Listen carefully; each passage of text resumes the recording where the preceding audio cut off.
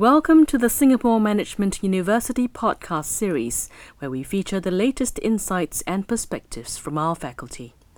His Excellency Herman Van Rompuy was in SMU on the 17th of November 2014 as the 17th speaker of the Presidential Distinguished Lecturer Series, or PDLS.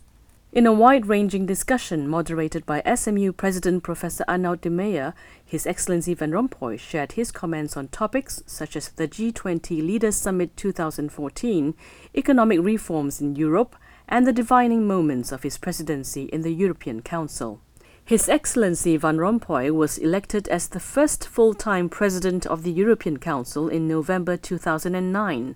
In 2012, he was re-elected for a second term. At the time of his first election, he was Prime Minister of Belgium. Prior to that, he had served in Belgium as Speaker of the House of Representatives and in several government positions, including as Deputy Prime Minister and Minister of Budget. An author of several books, he has also received numerous awards and distinctions in his career.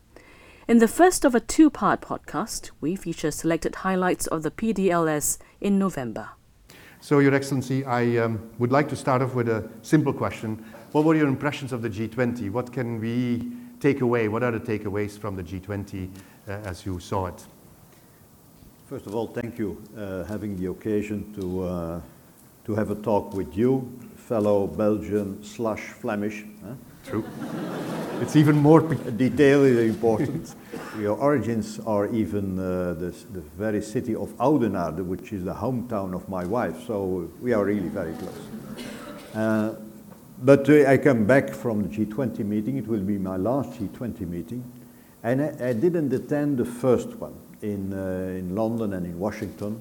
That was just after the financial crisis, and actually the G20 at the level of leaders was established to give an answer to the financial crisis. And they were at that time, let's say, rather successful. Afterwards, my analysis is that those decisions, although important one and successful, were rather easy compared to what we have to do now. Why? Because saving a bank, at that time it was putting public money in it. And the stimulus program, deficit spending, are not the most difficult decisions. Afterwards came the regulation, financial regulation. Yeah, you touched upon vested interests. Then afterwards, how can we coordinate economic policies in such a diverse landscape as the global economy? The Eurozone has other problems as the United States. Emerging economies have other problems as the Eurozone, and in the emerging economies you have a lot of differences. So coordinating economic policies is quite a tough task. And we have the same problem, by the way, inside the Union. We have to coordinate among the 19 of the Eurozone and the 28 of the Union. Yesterday, and the day before yesterday, we took, I think for the first time in a couple of years, concrete decisions. Focusing, of course, on growth and jobs, that's nothing new, but focusing on investment. Investment, infrastructure investment, private investment. So this global investment initiative, and also creating a hub where the policies for the coming years are coordinated in some way, that was rather something concrete, not just expressing intentions, but focusing on concrete results. But again, it is a difficult task to bring all those economies on the same line. But the G20 meeting is not only important for the meeting itself and the conclusions of the meeting. The G20 meetings are also important because you have a lot of not side events but bilateral meetings where leaders can meet. And then I make in this context a more general observation. It is the sixth time I attend this kind of meeting. When you see all those leaders, the President of the United States, the President of China, the Prime Minister of Japan, the President of the Russian Federation, all around the table discussing the economy and even topics beyond the economy. It's quite reassuring because they are in speaking terms. And I think it is the first time in human history that on a regular basis, leaders all over the globe meet each other, discuss, try to find common stance, and this is hopeful for the world as a whole. I'm not naive, and I'm not whatsoever after all those years in politics, you lost the last millimeter of naivety, but it's quite an experience each time to see 80% of the world economy represented. People who have the highest responsibilities, most of them are directly elected, and then all discussing and on the same topic and looking for solutions. As long as this exists, then I would say even if the outcome is not always what we expected, but as long as this exists, I'm hopeful for the humankind, that we can keep the world at peace, and that we have now an institution that is even more important to some extent than the United Nations and the United Nations Security Council. Although in some moments the UN is from utmost importance, but here on a regular basis that kind of meeting is quite exceptional. And so I was very honored to attend those meetings, and again this time we focused on investment, concrete result, growth and jobs. Without growth and jobs, most of our societies become unstable. And certainly in what we call industrial nations, their social systems come under huge tension, even threatening the existence of the survival of the systems. So our system, our socio-economic system is based on growth. Without growth, we go not only in social and economic problems, we go in major political problems. So this is of the utmost importance that we join efforts together. Are you optimistic about the growth prospects? Because I'm not an economist, I admit it, but when I read sort of economic predictions for the coming years, it seems as if the world is going into a slower mode of growth. Almost no growth in Europe, limited growth in the United States. The emerging countries, China in particular, go to a lower level of growth than before. It's still 7%, still pretty good, but it's all a little bit lower. Are you optimistic? Yeah, optimistic and pessimistic, that's no feelings that are really interesting, I find. But it can be very superficial, because it can change overnight. But I have a more nuanced view on this. Nuance in this sense that the growth in China is still 7%. Probably is more sustainable at 7% than at 10%. Growth in the United States is surprisingly high, partially the result of past policies. They put their financial house in order right after the financial crisis. It was very helpful today. And of course there is the shale gas revolution, a major game changer. It is due to, let's say, to the accident of nature, but also mainly, I think, to the system who allows to develop that kind of energy resources. So they have now growth of around 3%, which is quite high, surely for a mature economy, because it's much more difficult to have high growth rates for mature economies than for emerging economies. Yeah. In the emerging economies, there is a differentiation. And there I join not your pessimism or your lack of optimism, but the diagnosis that it is lower growth than we expected. Russia is in recession. Brazil is almost in recession. Others have quite a lot of difficulties, not to speak about South Africa, for instance. In the Eurozone, we have a low economic growth. We have a structural economic growth of 0.5%.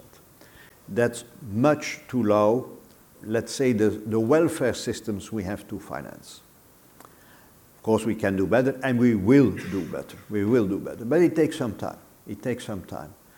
But you have to look at, let's say, you have to look at all those things in a longer term perspectives. And in this sense, I'm not so pessimistic, to use those words again, because major efforts are made to reorient the economies.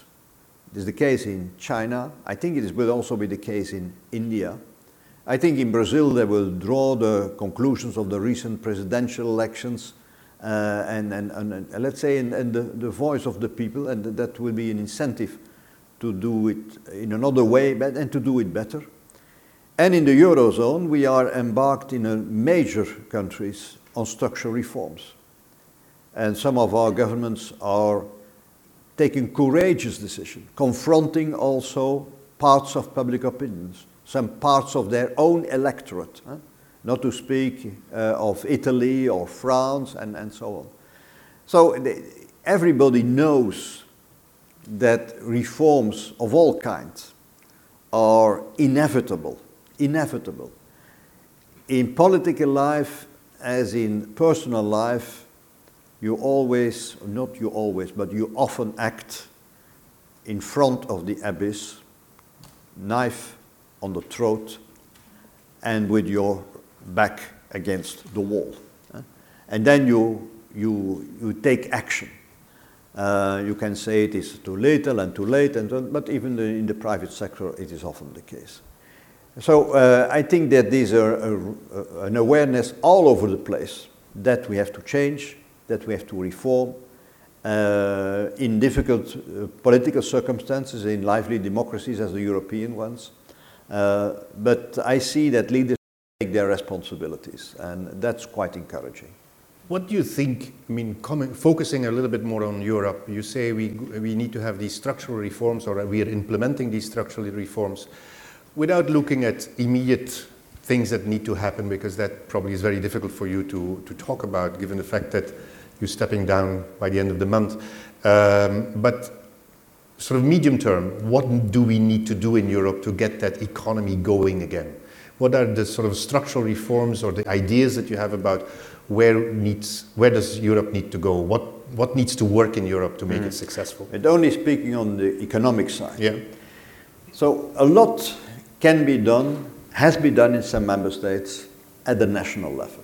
And there, the reforms of the labor market and reforms in our pension systems are of key importance. In the labor market, it is about reforming taxation on labor, because we are imposing too heavy burden on labor, making labor of employment in general less attractive. That is not only the relation between, let's say, you have two kinds of competitiveness. I will describe it in this way. You have the competitiveness of your own country, your own firm, vis-à-vis the rest of the world. But you have also a competitiveness between the factor labor and the factor capital.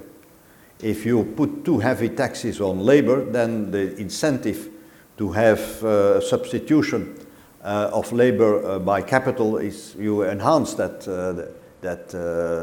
substitution. So we have the duality in the labor markets, duality between older workers with fixed contracts and younger workers with temporary contracts.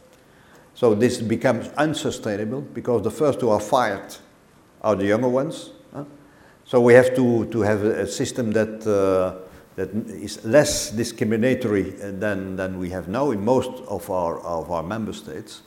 And of course we have all kinds of what we call flexibility in the labor market, so that employment can be adapted also more quickly to changes in economic activities. That is not easy because there's a lot of resistance of the insiders, and they forget that there are outsiders. The outsiders are the 11% of the labor population who is unemployed. And then you have the reforms of the pension systems. In most all of the country, you have a prolongation of retirement age, de facto or the legal age. In our own country, I can still say our own country. Yeah. In our own country, it is now, it will become 67 years, but only in 15 years' time. So I am really somebody who is anticipating all this, because I will retire at 67. So this is the retirement age that will be the retirement age of the future in our countries. But we are now de facto sometimes at 59 and 60%. That is, of course, unsustainable, with the average life expectancy of above the 80.